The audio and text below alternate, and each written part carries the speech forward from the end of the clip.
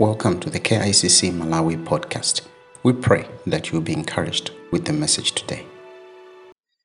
But it's always good to come into the house of the Lord. I pray that you're expecting something from the Lord. It's been a great week of praying. God has been ministering to us. Every time we come in the afternoon to pray, there's always something that God is working in our lives. And one of the things that keeps on coming up is that, everything about our lives is about glorifying God.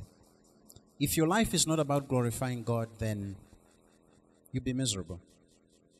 You'll be miserable. So that's the best place to be.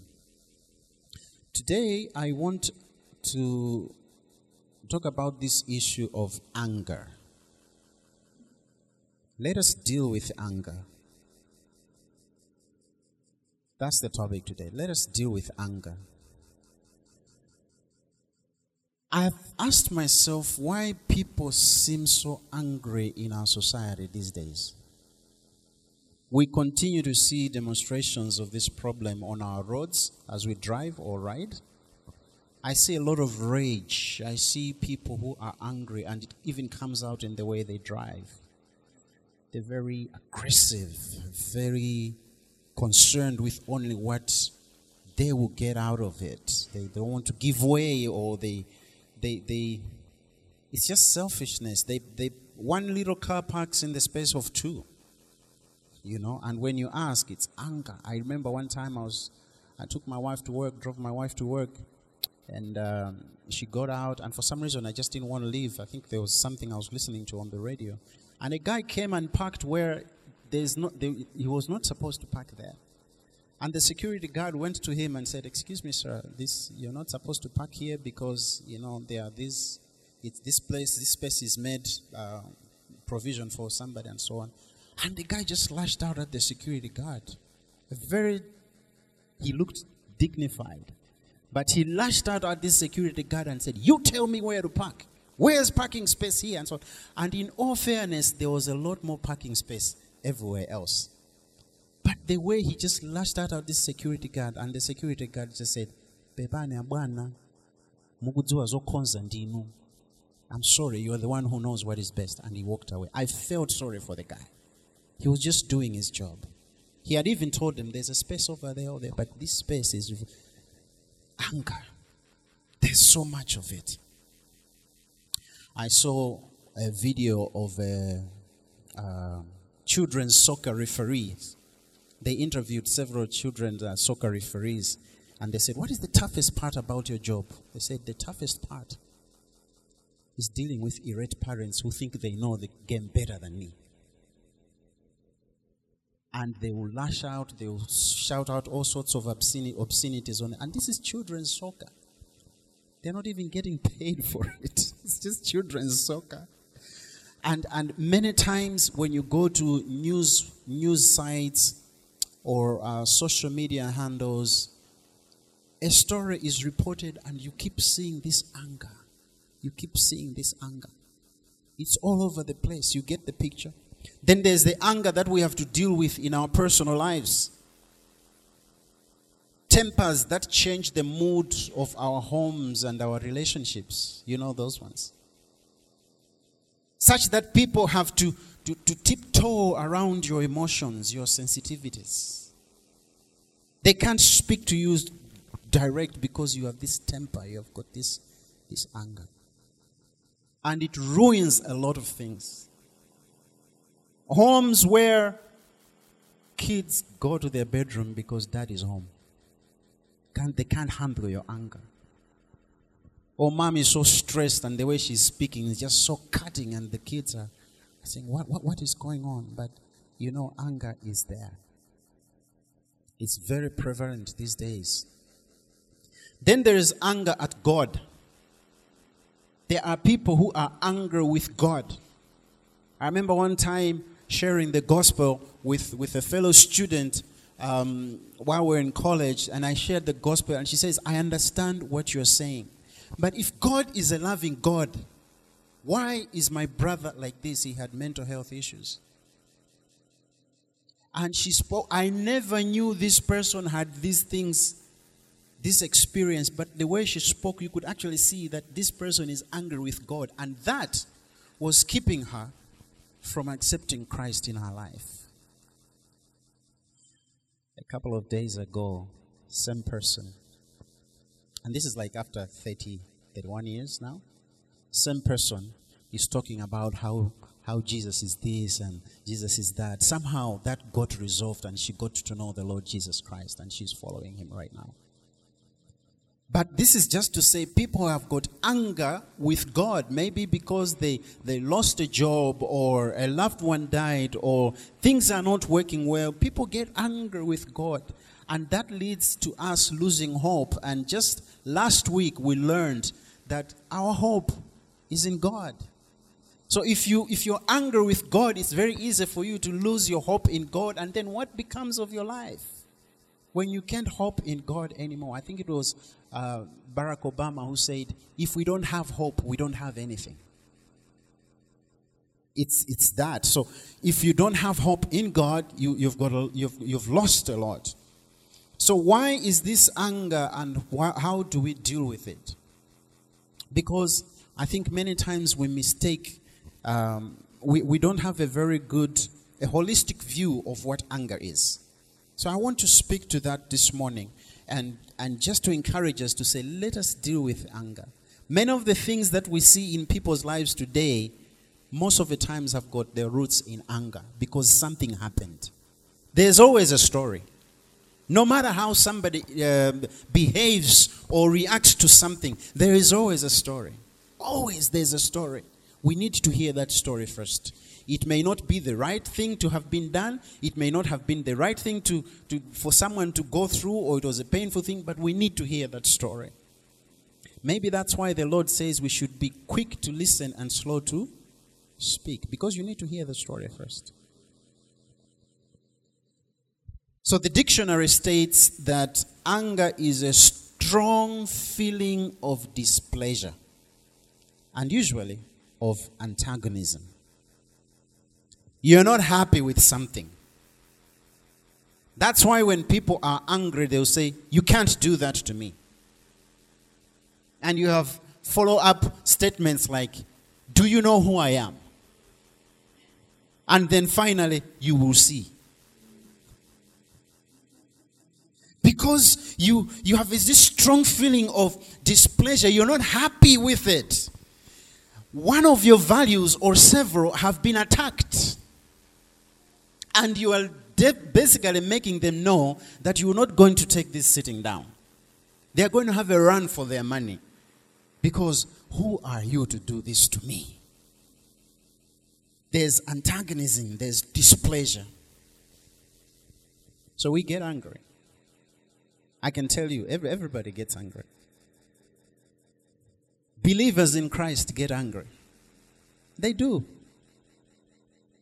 But usually it's because you have a displeasure with something, and usually it touches on a raw nerve. Some value has been attacked, or some pain point has been stepped on. And when somebody has a pain point, you don't have to know the pain point, but when it's been stepped on, and they lash out at you in anger. It's just that. Examples abound. So we know that people get angry. We all get angry. I'm one of those who used to have issues with the way people drive, and my anger would come out. But thank God, the Lord, He dealt with that. He dealt with that. I'm one of those people who's always angry at the breakup of families. It really makes me angry. It does. But there's a story. And I've had to learn to deal with that anger and channel it in a proper way. We shouldn't run away from the fact that even as believers, we do get angry. One time I went to pick up my kids from school, and one bully was bullying my son. I really got angry. Because you just don't touch them. They are the apple of my eye. They are precious to me. You don't violate them. And I had a discussion with the teacher, asked how it was handled. I wasn't pleased with that. And I told them, I said, if this is not going to be handled well, I would want to speak to the parents of the bully myself. So that put them into action and the issue was resolved. Amen. I wish I could say that all the time I would handle it that nicely. But who else gets angry? It's very interesting from what Scripture began to reveal, all the things that began to come out. Let's begin with God. Did you know that God gets angry? Even up to now? Did you know that? Psalm 7 verse 11. The book of Psalm chapter 7 verse 11. I want you to turn into the Bibles and let's begin to see these things together. I want us to get into the habit that when a Bible reference is mentioned, let's go there. Let's see it together. Something happens when we do that. The Bible says that God is a righteous judge.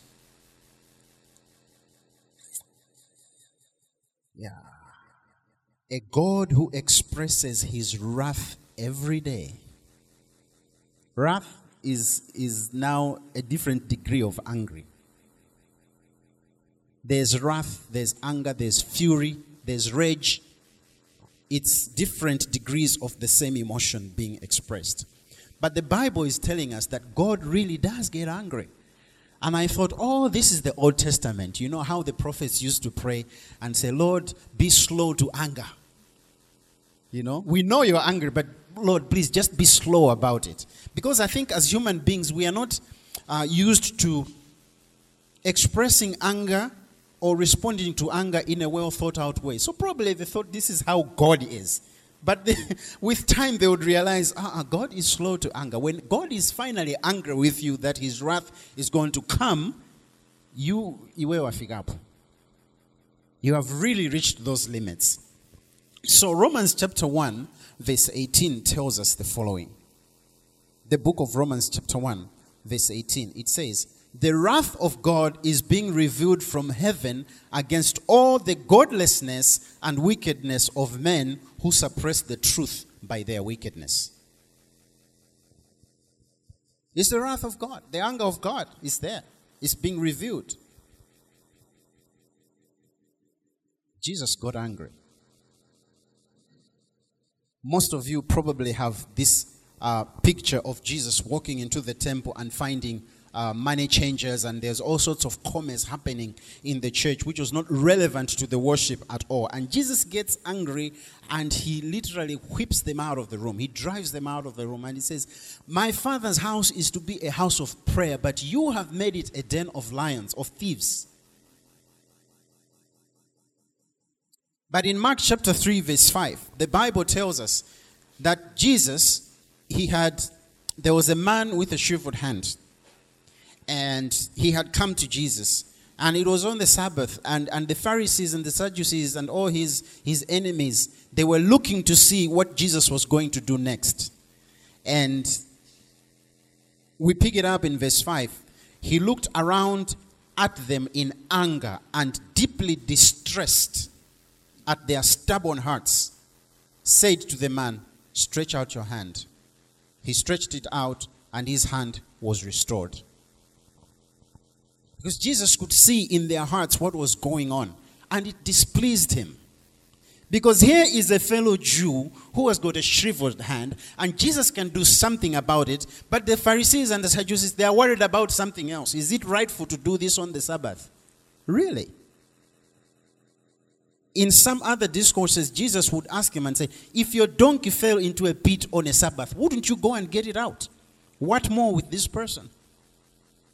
But we see Jesus Christ expressing his anger. And interestingly, Satan gets angry. I was like, yeah, that explains a lot, doesn't it? Revelation chapter 12, and we're not looking at the famous verse 10 and 11, we're looking at verse 12.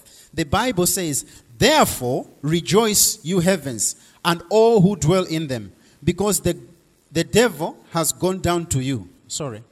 Therefore rejoice, you heavens, and all who dwell in them. But woe to the earth and the sea, because the devil has gone down to you. He is filled with fury because he knows that his time is short. So the scenario is that Satan used to be God's angel. And then he rebelled and he was kicked out of heaven. And Satan is really, really, really miffed that you and I know God. That you and I are co-heirs with Christ. That we are going to go back where he used to be. And at this point in history, this is in the Great Tribulation, at this point in history, we see that Satan comes down. He's going to come down with fury, with wrath, because he knows his time is short. And when you read the book at the end of it, I would like you to know that we win. At the end of this book, we win. No matter what happens in our lives, we win because Jesus wins. And in that winning, Satan is going to be bound up for 1,000 years. And after that, he will be released. He will go out to deceive even more people. And at the end of that, he will be cast into the lake of fire. So Satan knows what's coming for him. And he's not happy. He's not happy that you and I know God. He is angry. That's why we keep saying, Satan does not have good plans for you. He doesn't love you. He doesn't like you. His thinking is, if I'm going to go down, I'll take as many as I can with me. That's his thinking. And I also want you to know that when you read the book of Revelation, the full wrath of God's anger is outlined there in the book of Revelation. And it is anger that is coming about because God's values are being trampled upon. So let's go to Matthew chapter 5, verse 21 to 24. Matthew chapter 5, verse 21 to 24. The Bible says, "You have heard that it was said to the people long ago, 'Do not murder. And anyone who murders will be subject to judgment. But I tell you that if anyone who is angry with his brother, he will be subject to judgment. Again, anyone who says to his brother, Raka, is answerable to the Sanhedrin. But anyone who says, you fool, you will be in danger of the fire of hell. Therefore, if you are offering your gift at the altar and there remember that your brother has something against you, leave your gift there in front of the altar. First go and be reconciled to your brother. Then come and offer your gift." Amen. So let's talk about this. In verse 21, what commandment was Jesus addressing? There's a commandment that he bases this whole discussion on. And that commandment is the one that says, do not murder. Okay? And he continues to explain to us that when you violated this commandment, the punishment, the consequence of that, the penalty for that was judgment. When you murder, you face judgment. But then the interpretation that Jesus gives to this commandment in verse 22 is very interesting. He says, I tell you that anyone who is angry with his brother will be subject to judgment. It's the same penalty as if you had murdered somebody. And what is interesting to me is that Jesus equates murder and anger. When you're angry with somebody, he equates the thing is the same. And I thought, that's a little bit taking it too far, don't you think? But he explains it more. He says, when you are angry, you shall be subject to judgment. Raka, the term Raka, or Raka, I don't know, I don't speak Hebrew, but it is spelled that way. It is the equivalent of calling somebody empty-headed.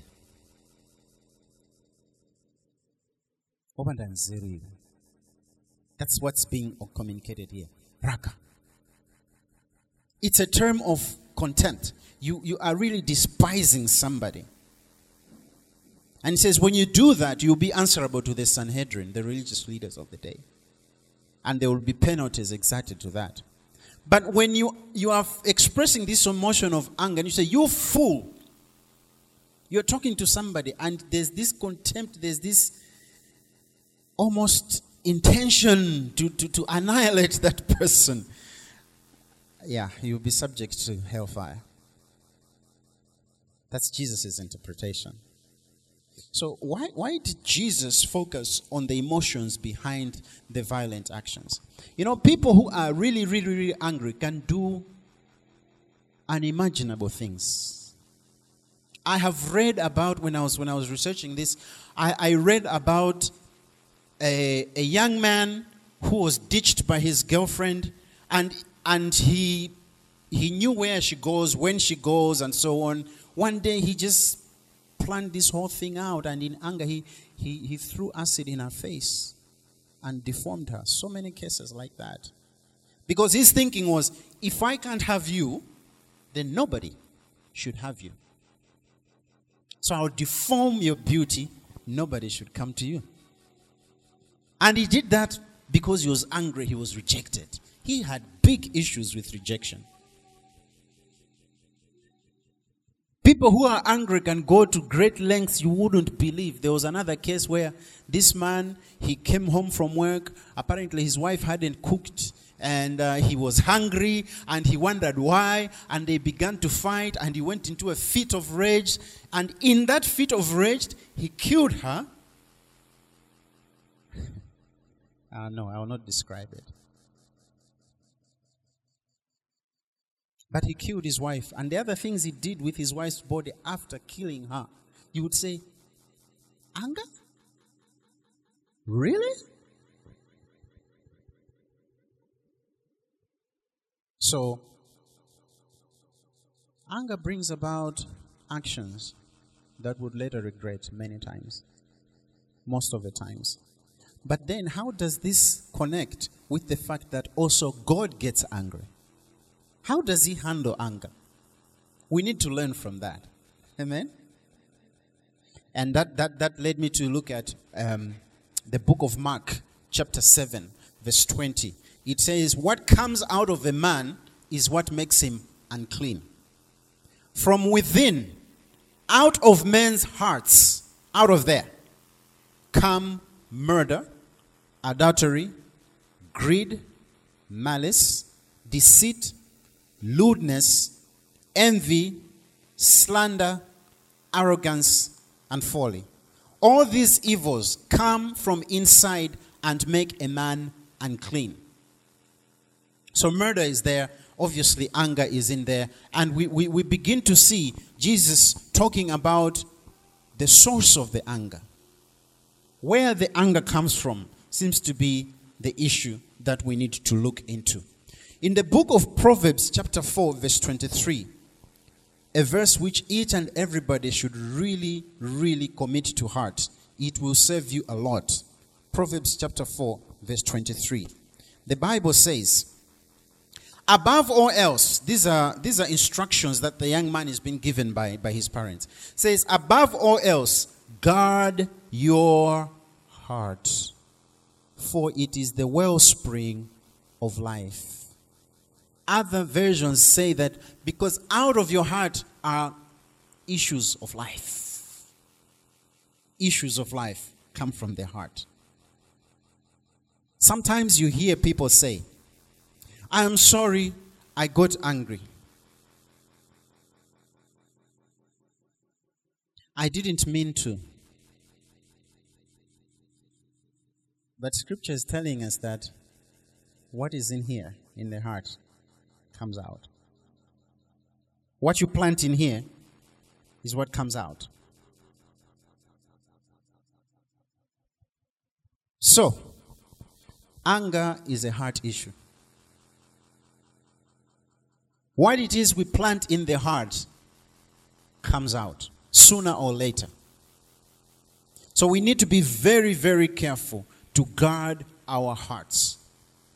In the book of Philippians, chapter 4, verse 4 to all the way to 8, it tells us about what we need to do when things get hard.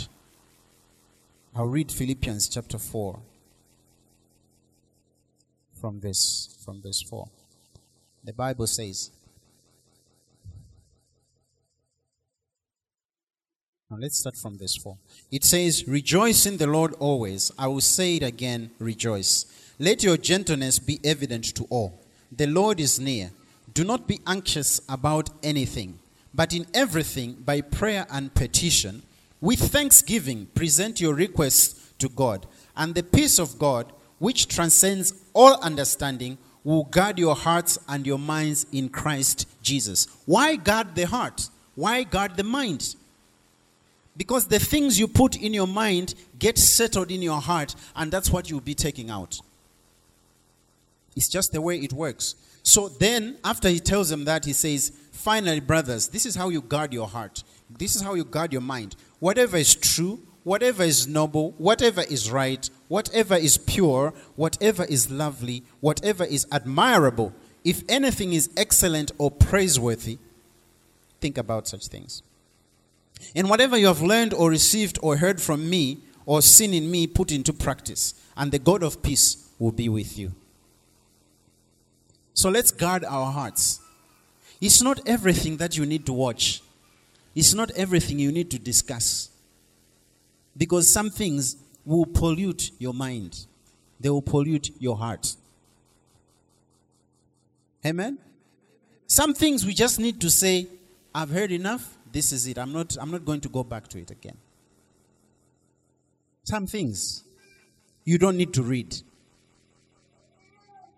One of the challenges I have every morning driving to town is when they are selling newspapers. Okay? So I'm passing by this guy and it goes like this. He shows me the headline. You've seen them. They'll show you the headline. I'm looking at that headline and it's just depressing 80% of the time. It's not a good way to start the day. At all. Some radio stations you tune in, it's bad news after bad news after bad news. And pretty soon you'll be thinking to yourself, is there any good happening in this world? I don't know about you, but these are the experiences I've had. So I've had to say to myself, let me take some measures to control what I read and when I read it. I know we need to be kept up to date with happenings, but it's not all the time. It's not everything that you need to read. It's not everything that you need to keep abreast with. So, start your day with the Word of God, because at least we know the Word of God is true, the Word of God is noble, the Word of God is lovely, it's excellent, and all these things. You do that first thing in the morning, then you armed yourself nicely for the rest of the day. A few things. The uniqueness of anger as humans. I just want to point out some things that Scripture tells us are unique things when it comes to human anger. Number one, it is usually motivated by the sin of pride. Human anger is usually motivated by the sin of pride. James chapter 1, verse 20. The book of James chapter 1, verse 20. Are you turning there? James chapter 1, verse 20. The Bible says, for man's anger does not bring about the righteous life that God desires. Isn't that true? Many times when people are angry, the results are about sin. The results are not things we want to experience. There's a radio program that has been running for years. Most of the times when you hear about how people live and the things people do to each other or with each other, most of them are out of anger, especially when it comes to conflicts, altercations, personal conflicts between people. It is usually that somebody was angry, and because they were angry, they do this to another person. That's typically man's anger. These days, I've met people who are angry because something happened between them and a friend, and that friend possibly innocently posted something on social media or that status. They post it, and the person who was offended begins to interpret that and say, they're talking about me. And they go on their status and they retort, they hit back, and there are all these arrows flying all over. And many times you say, okay, so why did you post this? He says, it's a totally different story. But what is happening is that you feel you're being violated. Your pride has been tarnished. Sometimes it's funny these days that a lot of things are happening on WhatsApp. It's funny. This is what I did. Why didn't you say happy birthday on your status? Why didn't you say happy birthday to me on your status? What? I'd rather just call you. I'd rather send you a VN. Why are you worried about what I post on my status? It's pride. You want to be seen. Hello? It's pride. Much of the human anger we experience is because of pride. And as we learned a few weeks ago, that God gives grace to the humble, but he opposes the pride. So there are some things that will not happen in your life. God will not enact some things in your life because you are being proud. You are blocking God's grace in your life. Human anger is usually motivated by the sin of pride. But when you look at the anger that God has, you will not find any pride. You will not find any pride. Proverbs 19, verse 22. You will find that anger brings about chaos, divisions. Because that verse, Proverbs 29,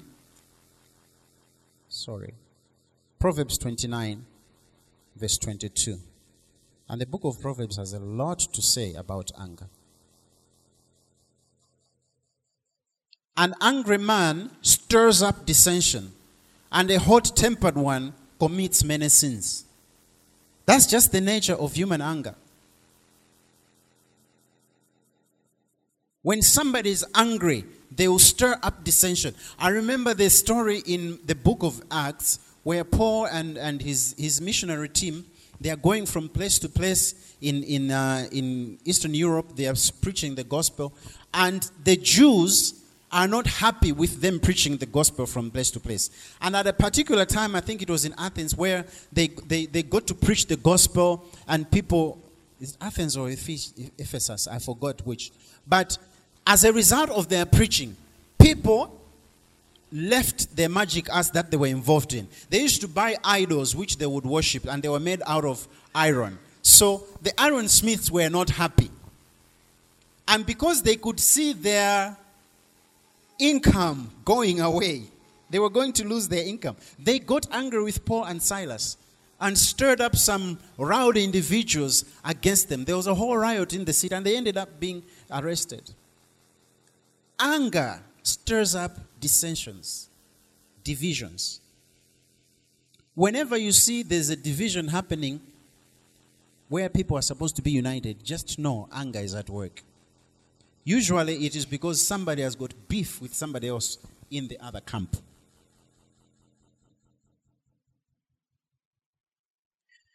So, human anger, final point under this subheading, Hebrews chapter 12. Let's go to the book of Hebrews chapter 12.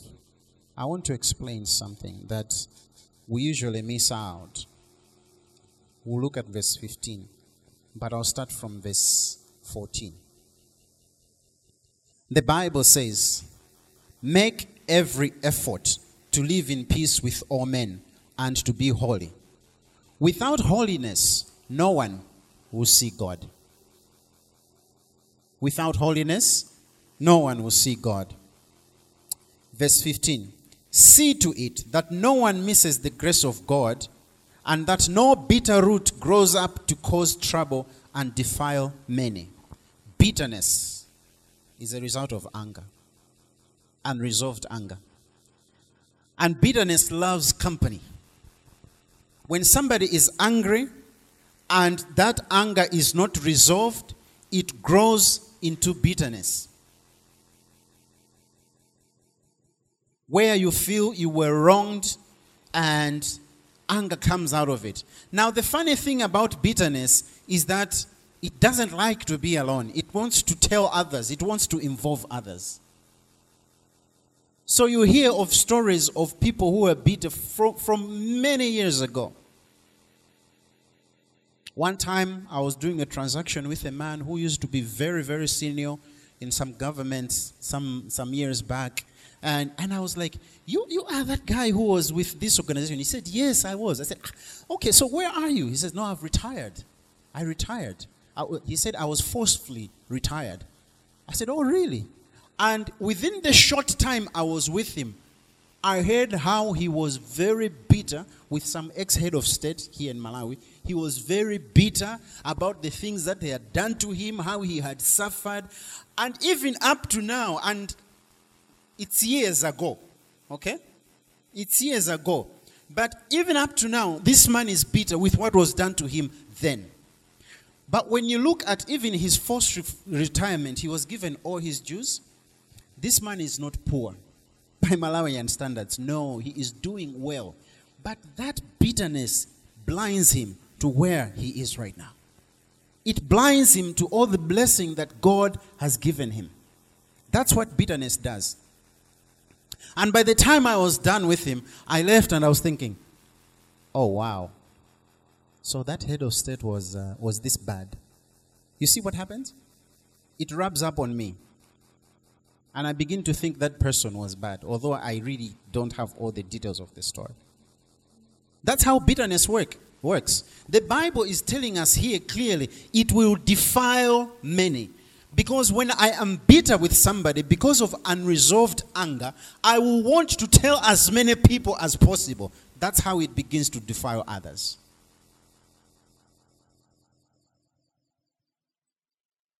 To defile is to make dirty, to make irrelevant, to make something unusable. When I say to you there was a case of defilement, you have an idea what happened in our courts. A girl was defiled by a stepdad and things like that. Defilement is brutal. And that's what bitterness does. If I have an experience with a brother or a sister in this church,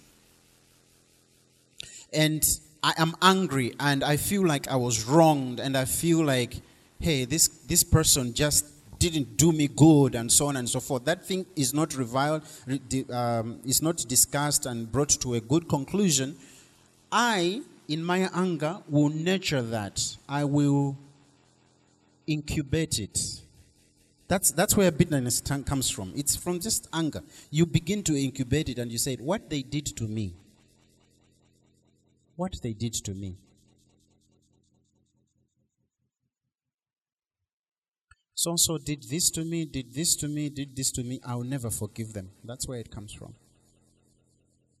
And you're moving around with unforgiveness, getting sick, because in James chapter 5, we are taught, we learn that sometimes the sicknesses we have is because of unforgiveness. You offer forgiveness and healing comes. And here's the interesting thing. The person you're bitter against, most of the times, they don't know it. So they are living in your mind rent-free, and you're suffering for it. You are paying the rent. Let it go. Let it go. Oh, Pastor, you don't know what this person did. No, I don't. But what I do know is that the bitterness you're keeping in your heart is doing you more damage than probably what they did to you. Pastor, but if I told you about my husband, it's like the devil's cousin. But Pastor, if I told you about my wife and the words that come out of her mouth, and you're telling me to let go, well, let it go. Because without letting that go, there will be no healing. And the scripture says very clearly, we will not see God because your holiness will be tarnished. So while on that point about the nature of human anger, let us be very careful what we say to other people about our brothers and sisters, or other people even.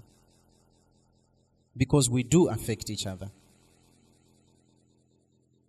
If I come to you and I say, you know what brother so-and-so did to me?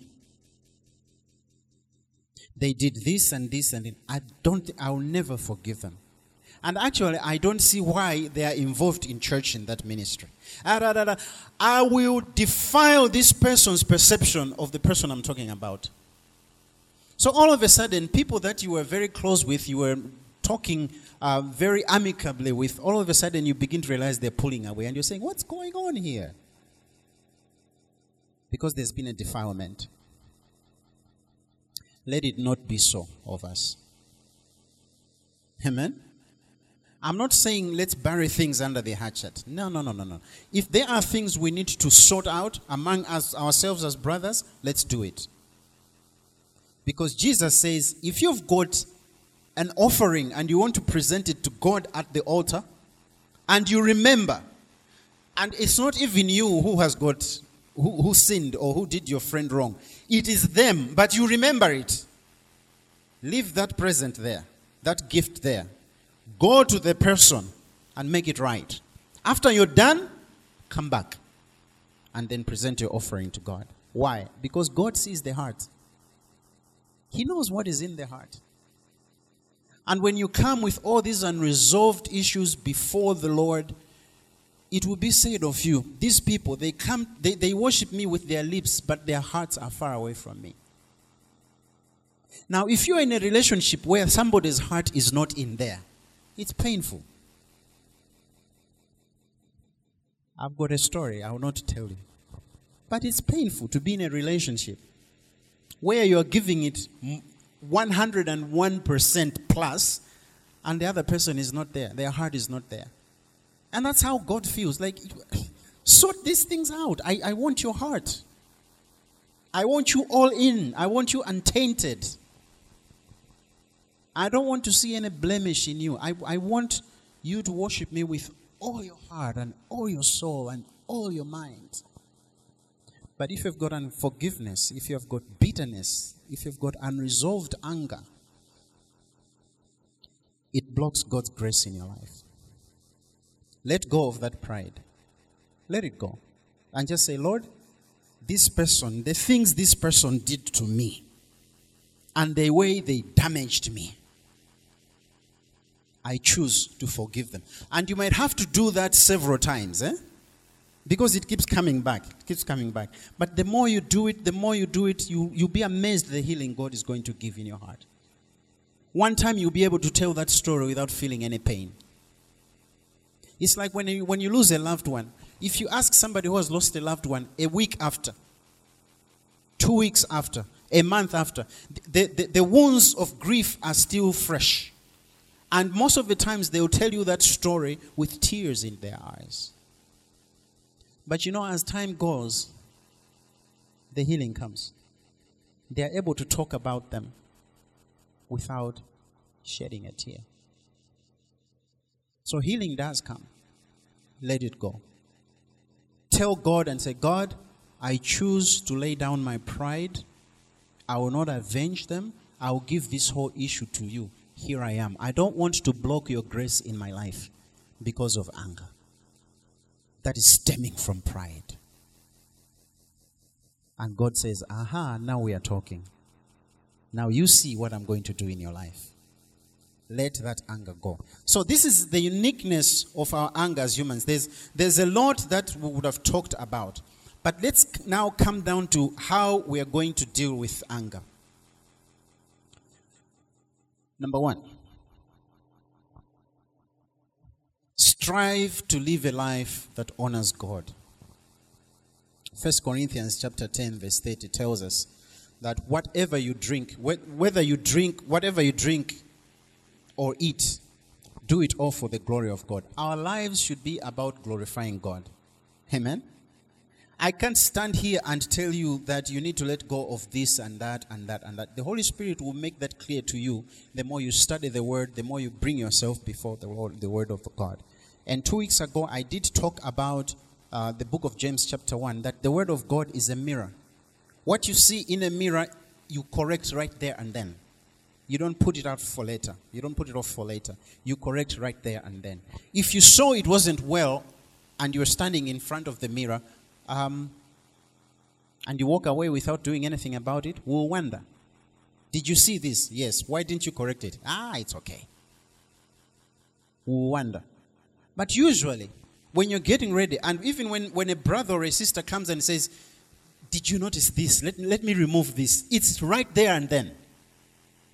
If they leave it for you and say, they'll correct it later in the afternoon, they are not being loving to you.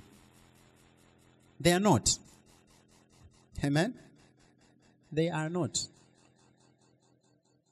One sister pulled me aside one day and said, Pastor, when you wear this color of trousers and this color of shirt, make sure your belt is this color, your shoes are this color, and your jacket is this color. I was like, thank you very much. He says, I want my pastor to look good. I want him to look good. That's love. If I was proud, I would have said, what is that to you? You see what I'm saying? Pride. I say, what is that to you? After all, you're not the pastor here. But look, I'm the pastor, but when it comes to clothes, I need help. Because this matching, mix and matching thing, if you see me like this, there's been a lot of input from my wife. My daughter also now is joined the bandwagon. Then there's this church member. I can't win. But I understand that it is coming from a good place. And I just swallow my pride and do what they say. Amen? So, let that pride go. Live your life before God to honor God. Number 2, confess your anger before the Lord as He shows you. Okay? This is between you and God. The book of 1 John 1, verse 9. Just take time and read that chapter. That chapter is only 10 verses. It's not big. Read it. Verse 9 says that if we confess our sins, He is faithful and just and will forgive us our sins and purify us from all unrighteousness. What will He do? If we confess our sin, He will forgive us. And then if there's any unrighteousness, He will purify all that. So when God shows you pride issues that you need to deal with, or any other sin, just do it. If He says you have anger against this person and it is not right, just confess it. Leave it at the foot of the cross and start afresh. Amen? Number 3, after you have confessed, ask God to fill you with His Spirit. Because you just don't want to confess anger, let it remove, and then you put nothing there. Proverbs 29 verse 11 says, a fool gives full vent to his anger, but a wise man keeps himself under control. So we need to be careful. Anything that happens that touches you the wrong way, I'll let them know. I'm going to let them have it. You are a fool. That's what the Bible is saying. Because you give full vent to your anger. And when you give full vent to your anger, usually, sin is not so far away. Usually, sin is not far away. But what do you need to do? You need to keep yourself under control. Now, you and I know that self-control is not easy. Hallelujah. Self-control is not easy. But it is possible. If you let the Spirit of God take over, the Bible says we are to be filled with the Spirit of God. That's step 1. Number 2, we are also to be led by the Spirit of God. So you're filled with the Spirit of God, and the next question you ask is, Lord, what next? So what the Lord tells you, you do. If He says, yes, this person is angry and so on, but you know, there are words that you speak can stir up anger. Then there are words that will pacify. Accept and say, yes, I've done a wrong thing and I am sorry. It is my fault. Please forgive me. One time I was coming from the garage We got our car fixed, and I got to the junction, leaving the garage. I got to the junction, about to get into Pogagame Highway. And I checked this side, and you know how people speed in that highway. And I checked both sides, and I thought, it's clear. As I was about to leave, this guy braked, he hooted, and so both of us met each other at a point where everybody has just braked their car, and we just stopped. And he drives a little bit, he rolls down his window, and I knew this guy is about to give it all to me, right? So I rolled down my window, and I just did. I am really sorry I didn't see you. Please forgive me. Okay. And he drove off. It would have been bad. It would have been really bad. But that's a new me. I wasn't always like that. I have had to learn to trust God to say, Lord, what do I do? What do I do? This man is angry. But I'll take down my window. I will not run away from this. I'll take down my window. And I just said, I am really sorry I didn't see you. Please forgive me. He didn't say anything back. He just drove off. But there's something about saying words that pacify. That is only going to come from the Spirit of God. I can't take credit for what happened that day or the way I did what I did. I can't. It was God. So self-control is a fruit of the Spirit in our lives. So you ask God to fill you, and you say, Lord, lead me. If the Lord says turn left, you don't go right. Otherwise, tragedy happens, calamity happens. It's like dancing. When you're I love to dance with my wife, even up to now. But when you're dancing, they tell you that as the man, you are the one who leads the dance. Okay? So when you see people waltzing and all that, it's the man who is leading. The lady just follows. So if you do certain things, they will turn. If they do certain things, they will go this way. You let them go, they will roll and come back. And so all that, the man leads. The woman's responsibility is to just follow. And that's what the Holy Spirit wants to do in your life. Turn this way. Stop here. Say this. And it becomes second nature the more you do it. Start somewhere. Okay? Start somewhere. Before you know it, the things you used to struggle with in the past are things that are you just walk over like it's second nature. So you let love, the fourth one, let love lead in everything that you do. There's this phrase tucked away in 1 Corinthians chapter 13. I only took notice of it as I was preparing for the message. The Bible says, 1 Corinthians chapter 13 verse 5, it says, love is not easily angered. Amen, sister. I heard that and I understand where you are. But love is not easily angered. Then come those people who say, you are a Christian. And they begin to poke you to see if you'll be angry or you're going to hit back. But you see, when you lead with love, it makes so much of a difference. Even when things that would otherwise make you angry come along. Number 5. Let's talk about God's strategy. I found this tucked away in James chapter 1 verse 19. My dear brothers, take note of this. Everyone should be quick to listen, slow to speak, and slow to become angry. For a man's anger does not bring about the righteous life that God desires. Therefore, get rid of all moral filth and the evil that is so prevalent, and humbly accept the word planted in you, which can save you. It is humility to accept the word of God. It takes humility for you to accept the word of God as a standard of your life. Because everybody thinks they know it best. But when you say, I'm submitting myself to the word of God, God will start doing things in your life, with your life. So in this strategy, quick to listen means you should take time to understand the backstory, because there is always a story. Okay? Be quick to listen.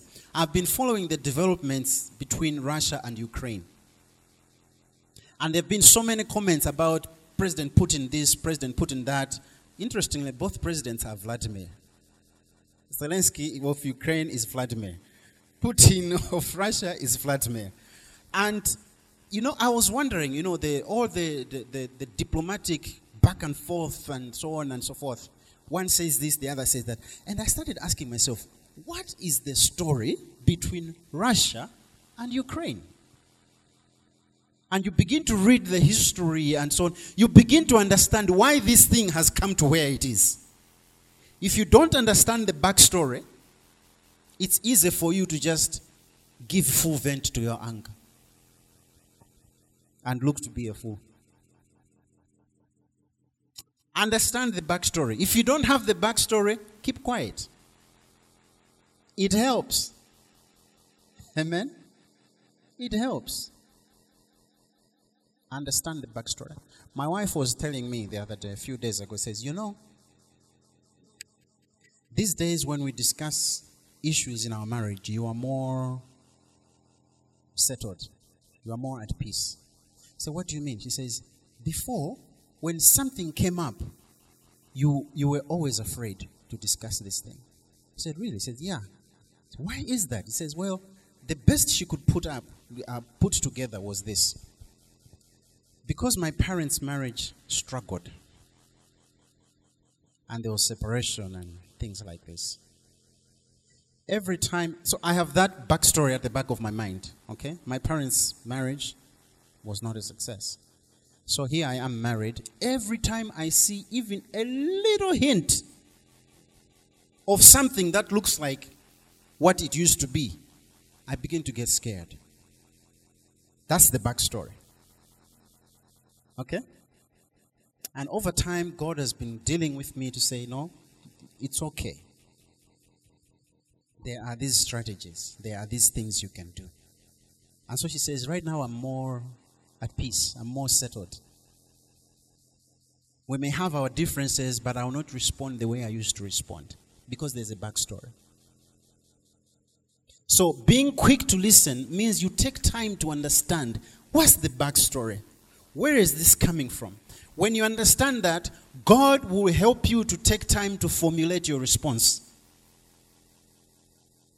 God will help you. Quick to hear, slow to speak. Because when you hear, you begin to put two and two together and you say, oh, okay, that is why this person is like this. And usually, God will show you how to respond. And it is words of comfort, words that build. So don't rush and say, I'll put on the status. Get the backstory. If you don't have it, keep quiet. Or maybe pray. That's the best you can do. And it says, personally, get rid of all moral filth.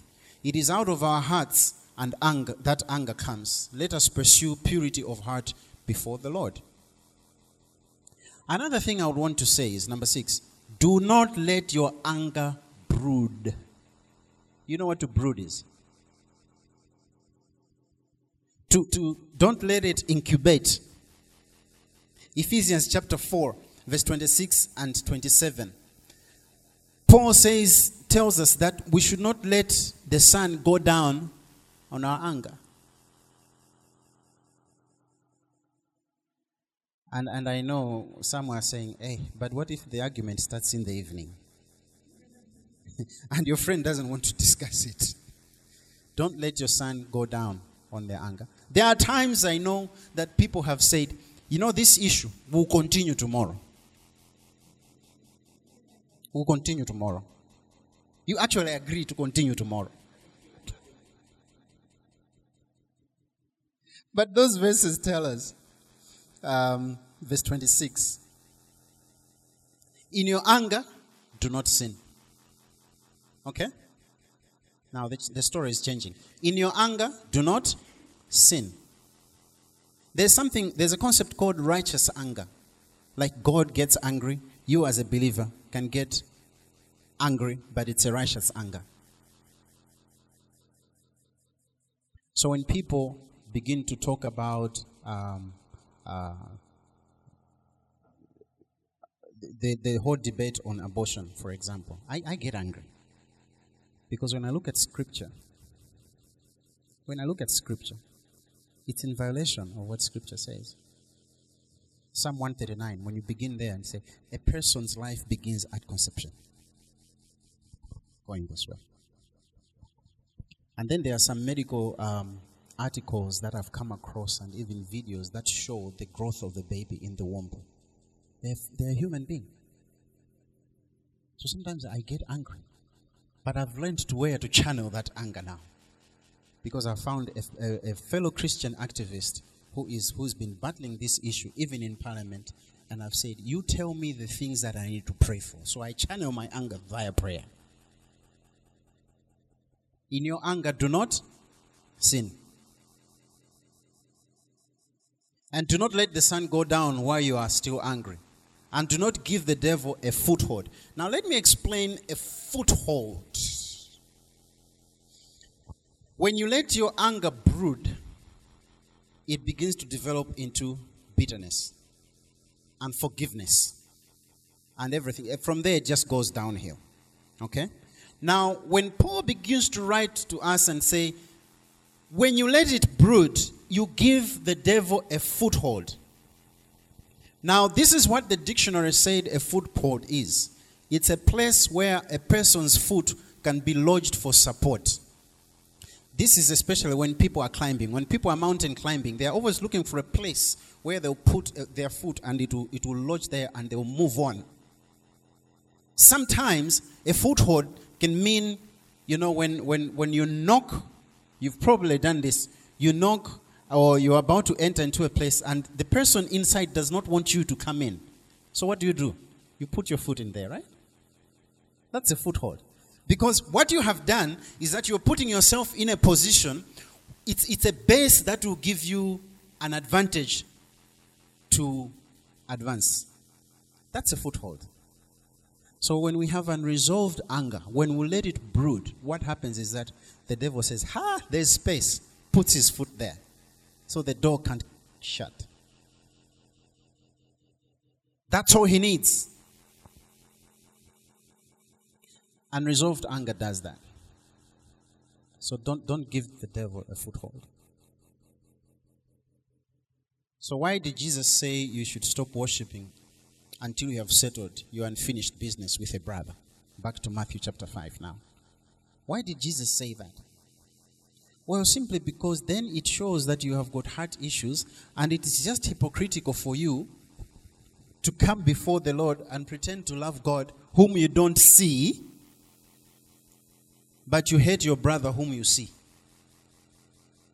He says, no, I'm not having this. Go and... He's not saying don't come back. He's not saying I will not have your... He's just saying go and sort these issues and then come. Let's talk. Let's commune. Hallelujah. And I think that is great. Because God wants us to have pure hearts before Him. So it's very necessary to make sure that we don't keep long accounts with our friends or enemies for that matter. And then finally, watch your associations. Watch who you associate with. Everybody. Let us turn to Proverbs 22. I'll tell you which verse to go first later. But let's turn to Proverbs 22. Proverbs 22. Are we there? Proverbs 22. I know this is a difficult message to say a lot of amens to. But it will be well, don't worry. Proverbs 22, verse 24. Do not make friends with a hot-tempered man. It says, don't make friends with them. Do not associate with one easily angered. Do you know some people like that? Hot-tempered, easy.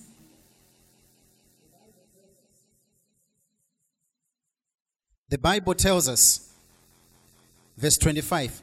Or you may learn his ways and get yourself ensnared. Listen, bad company corrupts good character. It's what the Bible says. Who you hang out with rubs off on you. If you spend a lot of time with somebody, it doesn't take long for you to begin to behave like the people you spend your time with. Did you know that? I've seen it in my life. We need to be very intentional about the kind of associations we keep, the kind of friendships we keep. My first ever boss is Dutch, and the Dutch are well known for being very forthright. They'll tell you what they think without, and you think this person doesn't like me, but they'll just tell you the way it is, and you think, oh, this guy has. You meet him 10 minutes later, so we should have coffee, and you're thinking, but you just said this to me, and you know, they are that kind of people. They're very forthright. It's like the Germans. They're very forthright. They just tell it to you.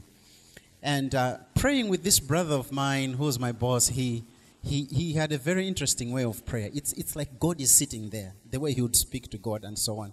You know, after 2 years of working with him, people began to tell me, you actually pray like this brother. You pray like him. It's not surprising. We spent a lot of time together. And I've noticed that these days, there are some mannerisms I've taken from Pastor McDuff. I have noticed. There are some things that I notice that I do which my children do. There are some mannerisms that I do which were my father's mannerisms. Now, I'm deliberately keeping it at the mannerisms level. But the people you spend your time with, they will begin to affect the way you think. They begin to affect the way you think. They begin to affect your values. So the Bible is telling us that you need to be very careful. If you are associating with people who are hot-tempered, people who are easily angered, watch out. You would be going that way. So it is very clear that anger is very much an emotion that we have. Just like God. The challenge is if we are willing to let the Lord cleanse us of all sinful sources of anger and beginning to develop his way of expressing anger and from his values that are revealed in Scripture. That's where the challenge is. So my question is, how much time do you take to know God's values in your life? Are you willing to come before God in total humility and say, God, you have pointed out this thing. I'm giving it up. Unforgiveness, you're giving it up. Bitterness, I'm giving it up. Because many times we are rightfully wronged. Many times we are rightfully wronged. It's just that issue has never come to a resolution. But it poisons you and others around. Willing are you? Do you have the willingness to stay before God and strip away the things he said you should strip away as it develops you to become more Christ-like?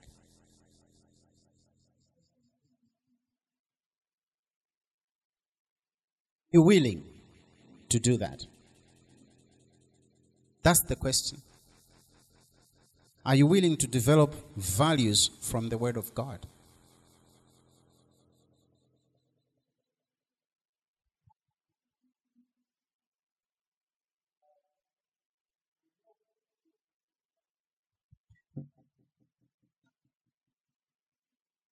God does deal with these issues. He does liberate people from temper issues. He does liberate people from anger. And there's healing. There's a peace that God gives. Too many stories to tell, but I'm here to just tell you, God is able to do it. Amen? So my encouragement to you is that let us deal with anger. It is something that God would want us to work on. Let us work on it. Because the results thereof are nice. The fruit of having dealt away with anger, sinful anger, it's really good fruit. Amen? Hallelujah. Let's stand and pray. I want us to just thank God and say, Lord, thank you for your words this morning. Thank you that you have taught us about dealing with anger.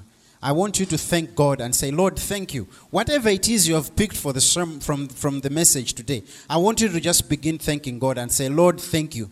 Thank you that you have spoken to my heart. And that which you have spoken to my heart, Lord, I will do. I want you to begin to pray and say, Lord, thank you. Thank you so much. Because you want me to get rid of anger. You want me to confess it. You want me to let it go. You want me to let it go of bitterness. So that, Lord, my relationships with others, oh God, will be sweet. They will not be defiled. There will be relationships that are full of love, full of consideration, full of encouragement. In the name of Jesus Christ, I want you to thank God and say, Lord, thank you that what you have begun to do in my life, you are going to complete. The anger issues that I may have in my life, I know you will totally deal with them and you will finish this good work that you have begun. Pray to the Lord and say, Lord, thank you. Thank you, Lord. The things that, the pride that is in me that would want me to be angry or to lash out at people, help me, oh God, in Jesus' mighty name, to be able to work on them and let them go,